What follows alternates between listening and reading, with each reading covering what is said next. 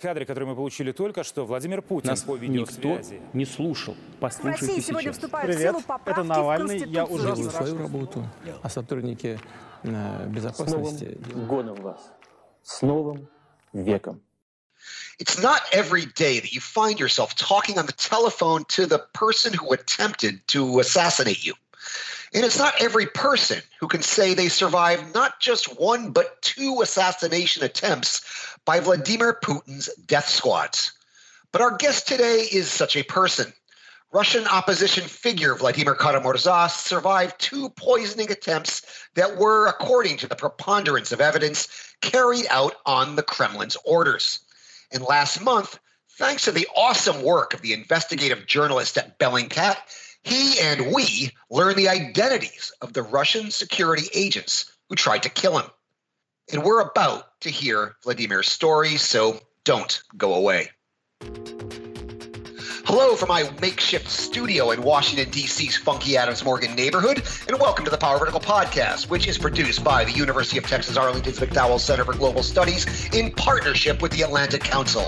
My name is Brian Whitmore. I'm your host. I'm an adjunct assistant professor at the UTA McDowell Center and a non-resident senior fellow at the Atlantic Council's Eurasia Center. And joining me from Fairfax, Virginia is the one and only Vladimir Kara-Murza, the vice president of the Free Russia Foundation, chairman of the Boris Nemtsov Foundation, and a columnist for the Washington Post. Welcome back to the podcast, Vladimir. I'm glad we can make this happen. Thanks for having me, Brian. It's always good to be back on the vertical. It's good to have you in the vertical. So, Vladimir, you and I have known each other for quite a few years, and you've been a guest in this podcast quite a few times, but you and I have never really talked at length about the two attempts in your life and what they signify. The first attempted assassination was back in May 2015 when you were on a trip to Kazan, as I understand it, just months after your friend and mentor, Boris Nemtsov, was shot dead in Moscow. And the second was in February of 2017. I followed both of those closely when I was at Radio Free Europe, Radio Liberty in those years. And last month, the investigative journalism outfit Bellingcat, in partnership with Der Spiegel and the Russian magazine The Insider, published an investigation revealing the names of your wannabe assassins, 4 FSB officers, 2 of whom are believed to have been involved with the attempted assassination of Alexei Navalny last month. And as you wrote in your column for the Washington Post recently, you actually called one of them on the telephone, which must have been pretty surreal. For the benefit of our listeners who may not be familiar with your story, I'm sure the listeners of this podcast are somewhat familiar with it. I wanted to turn the microphone over to you to recount what happened back in May 2015, back in February 2017, what it was like to learn the names of your would-be assassins, and what it was like to talk to them on the telephone, and then we can kind of broaden it out about what this all means. So yeah, the floor is yours, Vladimir. Well, the first time this happened was May 26, 2015. I was actually in Moscow. I had just come back from Kazan, and I was at a work meeting with a couple of colleagues in downtown Moscow. And a few minutes into the conversation, I suddenly began feeling really sick. I felt my heart racing away. I felt that my blood pressure dropped. I began sweating profusely. It became really difficult to breathe. And I must say this is probably the most terrifying experience of all, when you're trying to take in the air and you cannot. You feel as if you're suffocating. I began to vomit. I quickly collapsed on the floor. My colleagues, thankfully I was not alone at the time. My colleagues put me up on a sofa and called an ambulance. And for the next few days, I was shuffled between different hospitals around Moscow because nobody could figure out what was happening. All of my organs were just giving up one at a time. And eventually, I was brought to a doctor named Denis Protsenko. He's a doctor who saved my life twice. And he figured out it wasn't a heart problem or a liver problem or a kidney problem. He said it's one big complex problem. And it was he who gave me the diagnosis, toxic action by an unidentified substance. So translating from medical speak into plain human language, poisoning, they do not know with what.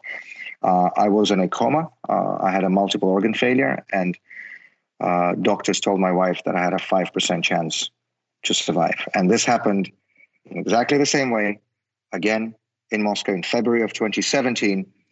Thankfully, again, I was not alone. I stayed that night at my parents-in-law's apartment, my wife's parents, because in Moscow I live alone. My My family, my wife and kids are in the US for reasons that I don't think I need to explain to anyone.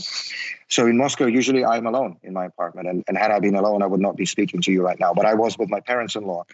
When the same symptoms began in the same way in the middle of the night, I woke up. It became really difficult to breathe. And I had just a few minutes before I was going to collapse. So I had time to wake up my parents-in-law and call my wife, who was in the US. And she called the same doctor, Denis Protsenko, who had saved me the first time. And he told her to tell the ambulance to bring me to him. And as soon as he saw me, he called my wife back and said it's exactly the same thing. And it was. I was again in a coma. Again, I was with a multiple organ failure. And again, my wife was told that I had a 5% chance to survive. So, I always say that I have 3 birthdays now, which I owe to my parents, and 2, which I owe to this Russian doctor, Denis Protsenko, who saved me twice. So the diagnosis, again, was toxic action by an unidentified substance, i.e. poisoning. It was clear to all of us from the very beginning that these were deliberate attempts on my life, that the purpose was to kill, that the FSB, the Russian Security Service, the Federal Security Service, was likely behind it, and that the reason for both of those attempts on my life was my involvement, my work, my long-time advocacy for the Magnitsky Act, for targeted visa and financial sanctions in Western democracies, the US, Canada, the United Kingdom, European Union countries, against those senior Putin regime officials and oligarchs and high-ranking human rights abusers in the Kremlin, who have made a habit of stealing from our people in Russia and then stashing away and spending that loot in the West. And those sanctions have as their goal to stop that corrosive practice. And of course, I don't need to explain to anyone, they are really not happy about this work. And so this was all clear from the very beginning. But I have to say that it's one thing to know intellectually that someone's tried to kill you. And it's quite another to be actually shown the specific people who did this, the photographs, the names, the ranks. And I don't think there are enough words in any language for me to describe, at least any language I know, for me to describe the range of emotions I felt when Christo Grozev and Roman Dobrokhotov, of respectively of Bellingcat and of The Insider, the co-authors of the investigation, showed me. So this was in Moscow 3 weeks ago, February 11th, when they showed me the names, the ranks, the photographs of 4 officers of the Russian Federal Security Service, the FSB, whom they have identified as having been involved in organizing both of my poisonings. These FSB officers had followed me all around the country, in different Russian regions, in Tomsk and Kazan, in Nizhny Novgorod, in Kaliningrad and St. Petersburg, in the months preceding both poisonings in 2015 and 2017, a coincidence that is statistically impossible. And in every instance, they would arrive to the place that I was going to one day early, I suppose, to prepare the ground. And these FSB officers came from 2 different directorates. 2 of them came from the Directorate for the Protection of Constitutional Order, and the other 2 came from the FSB Criminalistics Institute. And I have to say, this is really Orwellian in its nature. You remember George Orwell's 1984 had the Ministry of Truth that engaged in propaganda, the Ministry of Peace that waged wars, and so on. So in Russia, in the 21st century, we have the FSB Directorate for the Protection of Constitutional Order that organizes political murders. And we have the FSB Criminalistics Institute that is supposed to detect and counteract the use of prohibited chemical weapons, that actually itself uses prohibited chemical weapons to physically eliminate opponents of Vladimir Putin. So these 4 FSB officers were Roman Mezentsev and Alexander Samophal from the Directorate for the Protection of Constitutional Order, and Konstantin Kudryavtsev and Valery Sukharev from the Criminalistics Institute. So these were the actual chemical weapons experts. What shocked me was that they're actually doctors by education. Doctors are supposed to take the Hippocratic Oath not to harm, and they use their medical knowledge to kill. And one of them, Valery Sukharev, was with me in Kazan in May of 2015, just 48 hours before I ended up in intensive care in a coma with a multiple organ failure. So presumably, as Bellingcat makes the conclusion, this is where the poison was administered. And as we know from the extensive investigation last year into the poisoning of Alexei Navalny, and by the way, Konstantin Kudryavtsev was also involved in the poisoning of Navalny. He followed me on at least 2 trips. And Sukharev as well, right? Yes, I believe Sukharev too. So 2 of those, so both chemical weapons experts, specialists of the FSB, they were involved in the Navalny poisoning. They were also involved in my 2 poisonings. The other 2 from the Directorate for the Protection of Constitutional Order. Roman Mezentsev was the man we phoned to answer your question. So Christo and Roman gave me the phone number. And I don't think I've been so nervous for a long time, I have to say, as when we dialed that number. And he was identified as the most senior FSB officer uncovered so far in all of these previous poisoning investigations, who was personally involved in organizing these attempted murders. He went with me to Kaliningrad in March of 2015, according to Bellingcat's findings. And so we called him up. This is recorded. It's published on the Insider's website. He answered the phone. I said his name to make sure that it's actually him. He confirmed that, yes, it is indeed him. And then I said my name. And then, of course, as you wouldn't be surprised, he hung up and switched off his phone. He didn't want to continue that conversation. But, what struck me most, I suppose, was the mundaneness of evil. I was looking at these photographs that they showed me, these 4 FSB officers who tried to kill me twice. And, these are regular faces, the kind of people I see every day on the streets of Moscow. And yet, their employment is that of professional assassins in the service of the state, tasked with murdering political opponents of the regime. And, I wonder what these people talk about at family dinner table at night. I mean, what do their kids ask them? How many people have you poisoned today, Daddy? I mean, it really is mind-boggling. But I have to say that as shocking as it was, and as emotionally nerve-wracking as this was for me, I have to convey my deepest gratitude to the Insider and Bellingcat and Der Spiegel, and I'll take my hat off to them for having uncovered all of this. They essentially did the work that the Russian investigative committee should have done, which hasn't even responded to me, by the way, to the 2 requests. You've requested a criminal. Yeah, you've requested a criminal. Both occasions. So 2015 and 2017, my lawyer Vadim Prokhorov and I went to the Russian investigative committee to request criminal investigations into attempted murder. To this day, we haven't yet received a response. Now, of course, a couple of weeks ago, after the Bellingcat and the Insider investigation came out, we went there again for the 3rd time to the Russian investigative committee. This time, not only with a general request, but with specific facts, specific dates, specific names identified by the Bellingcat investigation, filing criminal charges for attempted murder against these 4 officers of the Federal Security Service. Now, by law, the investigative committee has 30 days, 1 month to respond. So this would take us into mid-March. Of course, we harbor no illusions as to what the response is going to be. So it is absolutely clear that we will have to seek justice through the courts. Again, we know how the courts operate in today's Russia. So we will be taking this all the way up to the European Court of Human Rights. That's what I was going to ask. Because we are talking about two attempts to violate the most important right there is that is guaranteed by the European Convention on Human Rights, and that is the right to life. And there was an investigation here in the U.S. about a toxicology report surrounding this as well. Am I correct? You are correct, but we do not know the results of that because they have been classified. So the second time I was poisoned in February of 2017, my wife managed to take my blood samples to the U.S., to Washington, and gave them to the FBI's toxicology lab. Now, they didn't have to do anything, strictly speaking. I'm not an American citizen. The crime was not committed on U.S. soil, but it was a pretty high-profile case. There was a lot of attention, and many of my friends in Congress, including the late Senator John McCain, requested that the FBI investigate this matter. So they accepted the blood samples, they tested them, and then they classified the results. And they refused to give them to me, which is actually absurd because we're talking about the test results of my own blood, right? But they refused to give them to me. They refused to give them to members of Congress who had requested them specifically, including the late Senator McCain, including Senator Cardin, Senator Rubio, Senator Wicker, and some others. What's interesting, by the way, is they denied those requests orally by phone, so as not to leave any paper trail.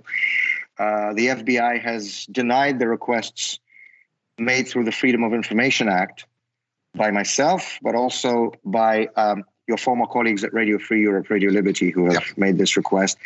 And I should say, to be more accurate, they haven't denied the request, they just haven't responded to them. They haven't given out any documents. So there's no official denial either, but no documents have been provided. And so a little more than a year ago, in February of 2020, I had no other choice left but to take the United States Department of Justice to court in Washington, D.C., through my American lawyers, Stephen Rademacher, former Assistant Secretary of State, who's one of the top Washington lawyers, who has taken up this case completely pro bono, for which I'm deeply grateful as public service, because he is as indignant as anyone, because nobody can understand why this is happening. I mean, I don't think anybody's surprised by the fact that the Russian investigative committee is refusing to open a criminal investigation. But why would the American FBI? Yeah, it's hard to wrap your head around. It is. And so for more than a year now, this lawsuit has been ongoing. We have received hundreds of pages of documents, thanks to this lawsuit, from the FBI, from the Department of Justice. From these documents, it is absolutely clear that this was intentional poisoning, and there's no news in that, but that's confirmed from the FBI documents. What's perhaps more significant is that the FBI documents confirm that my case, my poisonings, were discussed in January of 2018, when the three heads of Russian security services, the FSB, the SVR, and the GRU, visited Washington and met with their American counterparts. And that is a possible reason for the classification. Of course, that's only something that we can speculate about and guess, but it is now confirmed for a fact that my poisonings were discussed at that January 2018 meeting. Very little is known about that meeting or what else was discussed when those three Russian security chiefs came to the U.S. Are you hopeful now that when there's a new administration, of course, here in Washington, than the one that was dealing with this throughout all of this, and it's an administration that's known to be much more hawkish on Russia? Are you hopeful that the new administration, you might see a change? Well, generally speaking, I have a good feeling about the Russia policies of this new U.S. administration, as opposed to the previous U.S. presidents, all of whom, in one way or another, attempted resets or détente or appeasement of Vladimir Putin. You know, George W. Bush looked into Putin's eyes and saw his soul. Barack Obama had the reset and, tried to block the Magnitsky Act, not to anger Putin. Donald Trump engaged in public pandering to Putin and tried to invite him back into the G8, and everybody knows this. So, generally speaking, I am hopeful that this administration will make a change in terms of the Russia policy. More specifically, on my case, it's only recently that I believe the Senate held a hearing for the new Attorney General, Merrick Garland. Mm-hmm. As far as I know, he's not confirmed yet. He's not yet, but close. Right. Once he will be confirmed, he will have the authority to declassify those remaining pages with one stroke of a pen. And by the way, of the numbers that we do know, about 15 pages have been outright classified by the FBI relating to my case. We are guessing that these are the actual test results. And then about 200 more pages have been referred for consultations to other federal agencies. They're not saying which ones, and they're not giving us any dates as to when these consultations will be concluded. I do know that my case was raised at the Senate confirmation hearing for Judge Garland.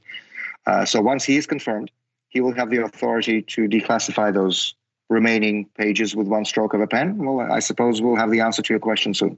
I suspect we will. I have a pretty good feeling about this. If George Bush looked into Putin's eyes and said he saw his soul, Biden said when he looked into Putin's eyes, he told Putin he didn't think he had a soul. Right. According to most reports. And Putin reportedly said we understand each other. This was in March of 2011. And that phrase that you just quoted, then Vice President Biden said during his meeting with Russian opposition leaders, including the late Boris Nemtsov in Moscow. And that in itself was a very powerful, very important, very Reagan-esque gesture that fewer leaders are willing to do today, when immediately after his meeting with Putin, Biden went to see the leaders of the Russian opposition, including Boris Nemtsov, in a very clear message that he does not consider Russia to be limited to the Putin regime and to that small clique of, kleptocrats in the Kremlin. And that's a very important signal. And I'm hoping that now that he's president, he's going to continue in the same vein.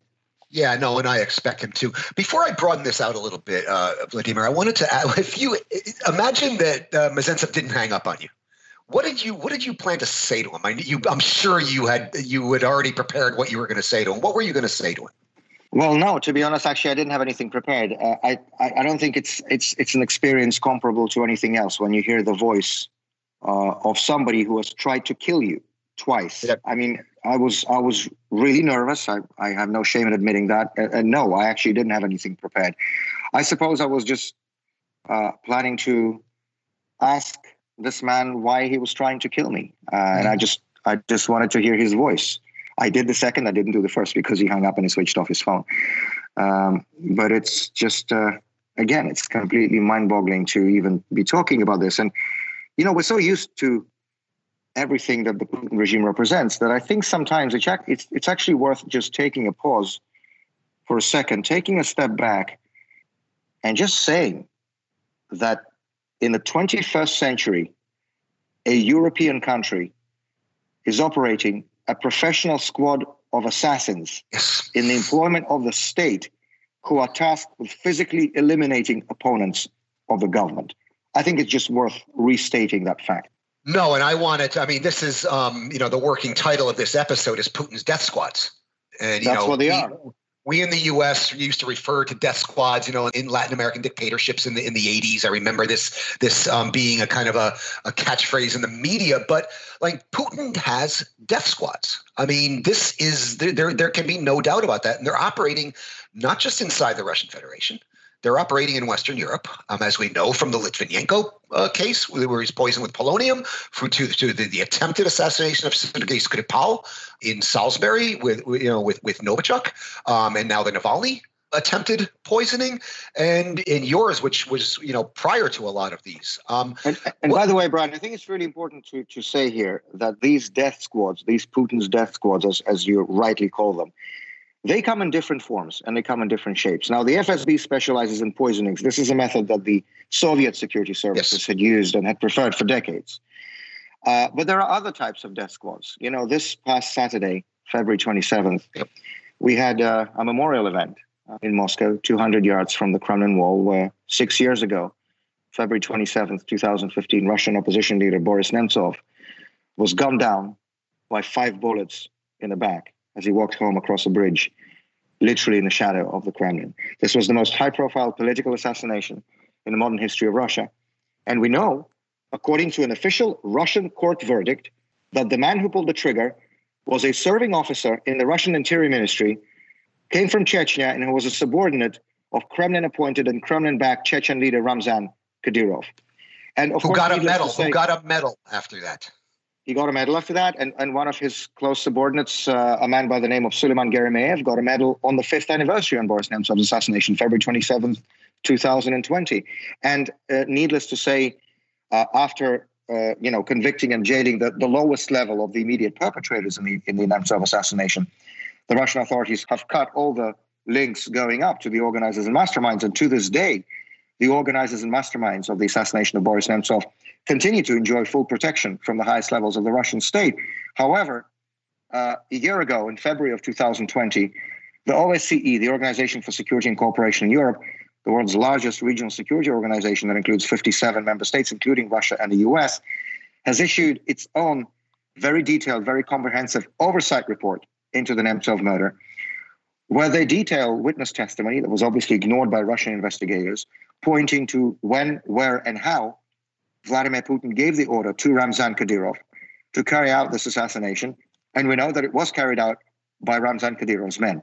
And one of them, Ruslan Gerameyev, another senior officer in the Russian Interior Ministry, another close subordinate of Ramzan Kadyrov, was actually sanctioned 2 years ago under the Magnitsky Act in the United States for his role in carrying out the assassination of Boris Nemtsov. And the US government, when they made the designation, specifically emphasized, which is really rare when they do that Gerameyev was acting as an agent of or on behalf of Ramzan Kadyrov. And again, we know from the OSCE report exactly when and exactly where Vladimir Putin gave the order to Kadyrov. So everything is clear. Everything is evident for the whole world to see. And I just thought it's important to say that these death squads, they come not only in the shape of FSB poisoners, but also in the shape of Kadyrov's gunmen. Yeah, no, and in the shape of assassins using assault weapons. I wanted to kind of talk about this. I want to talk about Nemtsov in detail in the second half because I do want to mark his memory 6 years after he was assassinated. But one of the things that kind of came out of the Nemtsov assassination for me in terms of how much that had changed the game was that there used to be rules of engagement on assassinations. And somebody of Nemtsov's stature, a former first deputy prime minister of Russia, who was at one time thought to be a potential president of Russia. When I was living in Russia in the 90s, Nemtsov was considered a possible, if not likely, candidate to succeed Boris Yeltsin. He was the most popular politician in Russia in the late 1990s, according to opinion polls. Yeah, by far. He was the most popular. Yeah, he was by far the most popular politician in Russia. He was a very successful governor of Nizhny Novgorod. He was the first deputy prime minister. And even when he went into the opposition, he was an opposition leader that was kind of elevated above others. He had an international profile that few others had. There used to be at least a perception that there was an unwritten rule that people of that stature could not be killed. They could be arrested, they could be harassed, they could be beat up, but they could be beaten up, but they couldn't be killed. And when the line was crossed with Nemtsov, the thought in my mind was like, is this an anomaly or is this a new rule of engagement? I just got my answer in August because Navalny has a similar high profile. You would think he would have been somebody that was off limits for killing. But they certainly attempted to kill him. How do you see this? Do you see kind of rules of engagement on this of like, whom can be killed and who can't, or is it just random and arbitrary? There are no rules anymore, Brian. The Putin regime has no rules. And the final red line was crossed that night of February 27th, 2015, on that bridge in front of the Kremlin. Because if he can assassinate former deputy prime minister, the leading political opponent of the regime, the most high-profile leader of the Russian opposition, and get away with it, because nobody, as we just discussed, beyond the level of the immediate perpetrators have faced any kind of responsibility, then you can do anything. So, every time I'm asked by Western journalists to sort of comment on a latest case of repression or yet another political arrest or, anything of this kind, I always say that I think it's pretty meaningless to speak about human rights abuses or repression with a regime that can murder its most prominent opponent, and then nothing will happen to the people who have organized it. That was the final red line that was crossed on February 27th, 2015. So there are no rules anymore. Well, before we move into the second part of our discussion, where I do want to talk about Boris Yefimовich Nemtsov, he was my friend. You were a lot closer friends with him. He was your mentor, and you worked for him. I did want to ask you something kind of along the personal lines. You just got back from Moscow. I know that. I know you flew into Washington to spend your daughter's birthday together with her, and you're planning to fly right back to Moscow after that. And quite frankly, Vladimir, you're not just somebody I have on my podcast. You're my friend, and every time you go to Moscow, I get nervous, quite frankly. What makes you keep going back to Moscow given the obvious danger that exists? I'm sure you've answered this question before, but I wanted to hear it for our listeners. Well, when Alexei Navalny woke up from his coma in September at Berlin's Charité Clinic, and the first thing he said was that he will go back home to Russia as soon as he's able to, I was literally inundated with calls from journalists asking me to comment on this sensation, as they put it, to which I answered that not only don't I see any kind of sensation, I don't actually see anything newsworthy here. Of course he's going to go back. He's a Russian politician. A Russian politician has to be in Russia. The biggest gift those of us who oppose the Putin regime could give to the Kremlin is if we all just gave up and ran. There's nothing better they want from us. In fact, back in the 70s, still in the Soviet times, the authorities came to the conclusion, this was when Yuri Andropov was chairman of the KGB, they came to the conclusion that the most effective way of silencing and neutralizing political opponents was not to arrest them, was not to imprison them, was not to put them in psychiatric hospitals. All of this was done as well, of course. But the most effective way to neutralize opponents was to exile them abroad. Because once a politician, a dissident, an opponent is outside of their own country, they lose not only the everyday connections that are necessary to feel the ground, to feel the situation, but much more importantly than that, they lose the moral authority and they lose the moral right to continue their work if they stay somewhere in a nice and safe place, And it's exactly the same today. And this is why the Russian authorities signaled multiple times while Alexei Navalny was still in Germany, recovering from poisoning, that there are going to be new criminal cases, that he's going to be arrested on his return, because they wanted him to stay out. They want all of us to stay out. This is manifested even in tiny, small things. Every time I fly back into Moscow, I'm a Russian citizen coming to my own country. I have always some trouble on passport control. I stand there for, 20, 30 minutes. I don't mean in line. I mean in front of the officer. And they call someone on the phone. They go and report to somebody. They look, they have their eyes, widen up when they see the computer screen. I would give a lot to see what they have on me there. Obviously, I cannot because the screen is turned the other way. And every time this happens, of course, eventually they stamp my passport and let me through. How can they not? Every time I fly out, it's 10 seconds. Stamp, get out of here. Well, you know what? We are not going to. A Russian politician has to be in Russia. It cannot be any other way. And so I actually continue to be amazed that I do get this question all the time because, to me, it's really simple. I suppose if somebody's goal in life is to have a nice, quiet life and engage in a non-political profession, then it doesn't matter where they are. If you're a politician, you cannot be outside of the country. It does not work. Mm-hmm. So we're not going to give them gifts of this kind of magnitude that they want from us. It's just not going to happen. They want all of us to go away, and we are not going to. I mean, I would add that though you are very effective here in Washington in educating, let's just say, people in the U.S. government, people on the Hill.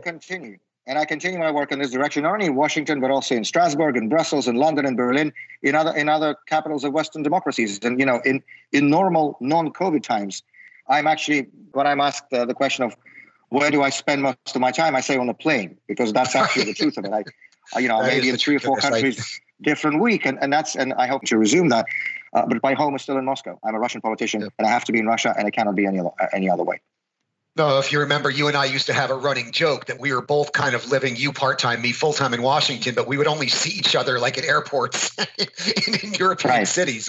And Brian, let me wish you that soon, hopefully, we'll be able to get back to that. I've already got my first vaccine, waiting for the second one, so hopefully there's some light at the end of the tunnel with this. I am trying to get my first. I'm in the next list of eligible people. I'm just waiting for my zip code to pop up. Well, that's a great way to segue. In a few moments, we shall continue our discussion and take a closer look at the grim anniversary we just passed. It's been 6 years since Boris Nemtsov was gunned down in Moscow on February 27th, 2015, a day I'll never forget. I'd like to remind you, you are listening to the Power Vertical podcast, which is produced by the University of Texas Arlington's McDowell Center for Global Studies in partnership with the Atlantic Council's Eurasia Center. I'm your host. My name is Brian Whitmore. I'm an adjunct assistant professor at the UT McDowell Center and a non-resident senior fellow at the Atlantic Council's Eurasia Center. Joining me from Fairfax, Virginia is the one and only Vladimir Kara-Murza, the vice president of the Free Russia Foundation, chairman of the Boris Nemtsov Foundation, and a columnist for the Washington Post. I'd also like to remind you, you can subscribe to the Power Vertical podcast on iTunes, Google Podcasts, Stitcher, Spotify, SoundCloud, and TuneIn. And if you do so, please leave us a rating and review. You can also access the podcast, read the Power Vertical blog, and all other Power Vertical products at powervertical.org. And you can, of course, and should follow us on the Twitter at Power Vertical. Кадры, которые мы получили только что, Владимир Путин по видеосвязи. Никто не слушал. Послушайте сейчас. Привет, это Навальный. Я уже делаю свою работу, а сотрудники безопасности... С Новым годом вас! С Новым веком! So it is hard to believe that we have been living in a world without Boris Nemtsov for 6 years now. And I'm sure you would agree with me, Vladimir, that it would be great to hear his voice and to talk to him about the issues of the day, but sadly we can't. Now, you served as his advisor. You run a foundation established in his honor. You've organized a campaign, a absolutely brilliant campaign, I've said to you privately, but I must say publicly, to name streets in Western capitals near Russian embassies after Boris Nemtsov. And I'm proud to say that the town I live in has such a street near the Russian embassy here in Washington. You no doubt, as you mentioned, marked his memory in Moscow last week. And what I just want to do is open up a discussion, but let's start with your thoughts on Nemtsov's memory, his legacy, and what it means 6 years after his death. Well, Brian, I do a lot of public speaking as part of my work, but every time I'm asked a question about Boris, it's as if I have some sort of a mental block. It's really difficult for me to speak about this. It's the most difficult thing for me to speak about this because this is deeply personal. Boris Nemtsov was not just a colleague or a mentor. He was a very close friend. In fact, he was godfather to one of my kids, and it doesn't get more personal than this. And to me, that horrific day, February 27th, 2015, has forever divided my life into the before and the after. And we've just passed that anniversary, and it's the most difficult time of the year for me. I have this sort of this mental countdown. I remember this day almost by the minute. And all I can say is that I've never met a better human being in my life. The biggest difference between Boris Nemtsov and the people who currently occupy the Kremlin is not even in any political views or political differences. It's in the quality of the human material. Boris Nemtsov was the exact opposite of Putin. He was open. He was kind. He loved people. He loved life. He loved his country. And, it's one of the biggest losses in the history of Russia that he did not become president as he should have. I always say that Boris Nemtsov is the best president our country never had. It's always going to be the biggest honor of my life to have worked alongside him for more than 15 years, from the late 90s and until that wretched night in February of 2015. He was someone who embodied two very different periods in Russian history. First, a brief era of freedom and democracy and hopes and aspirations for a different European Russia back in the 90s, when he was, as you mentioned, a very successful governor, a member of parliament, a deputy prime minister, a lot of important accomplishments behind him in those years. And then a new era when Putin came to power 2 decades ago and began to dismantle and destroy the fledgling democratic institutions in Russia. So many people decided to play by those new rules. Yes. And found themselves nice, plush positions in the new regime or in big business, or decided to leave the country for the safety of exile. Boris Nemtsov couldn't do that. For him, silence equaled complicity. And he couldn't just stand by and watch what Putin was doing to our country and do nothing. And so he stayed and he decided to continue the fight. And he emerged, as you know, as one of the most powerful, prominent, and effective voices in opposition to the corruption and kleptocracy of the Putin regime. You know, he organized mass demonstrations, tens of thousands of people on the streets of Moscow to protest the policies of Putin and the Kremlin, including the war on Ukraine. This was his last ever march in September of 2014. He managed to successfully win elections, which should be impossible for the opposition in an authoritarian system, but he did that just 18 months before he was killed in the city of Yaroslavl. He, of course, was somebody who had years of successful government experience behind him, something very few of us have just because of the length of time that Putin has been in the Kremlin. Boris Nemtsov was a potential ready-made president, and that in itself made him very dangerous.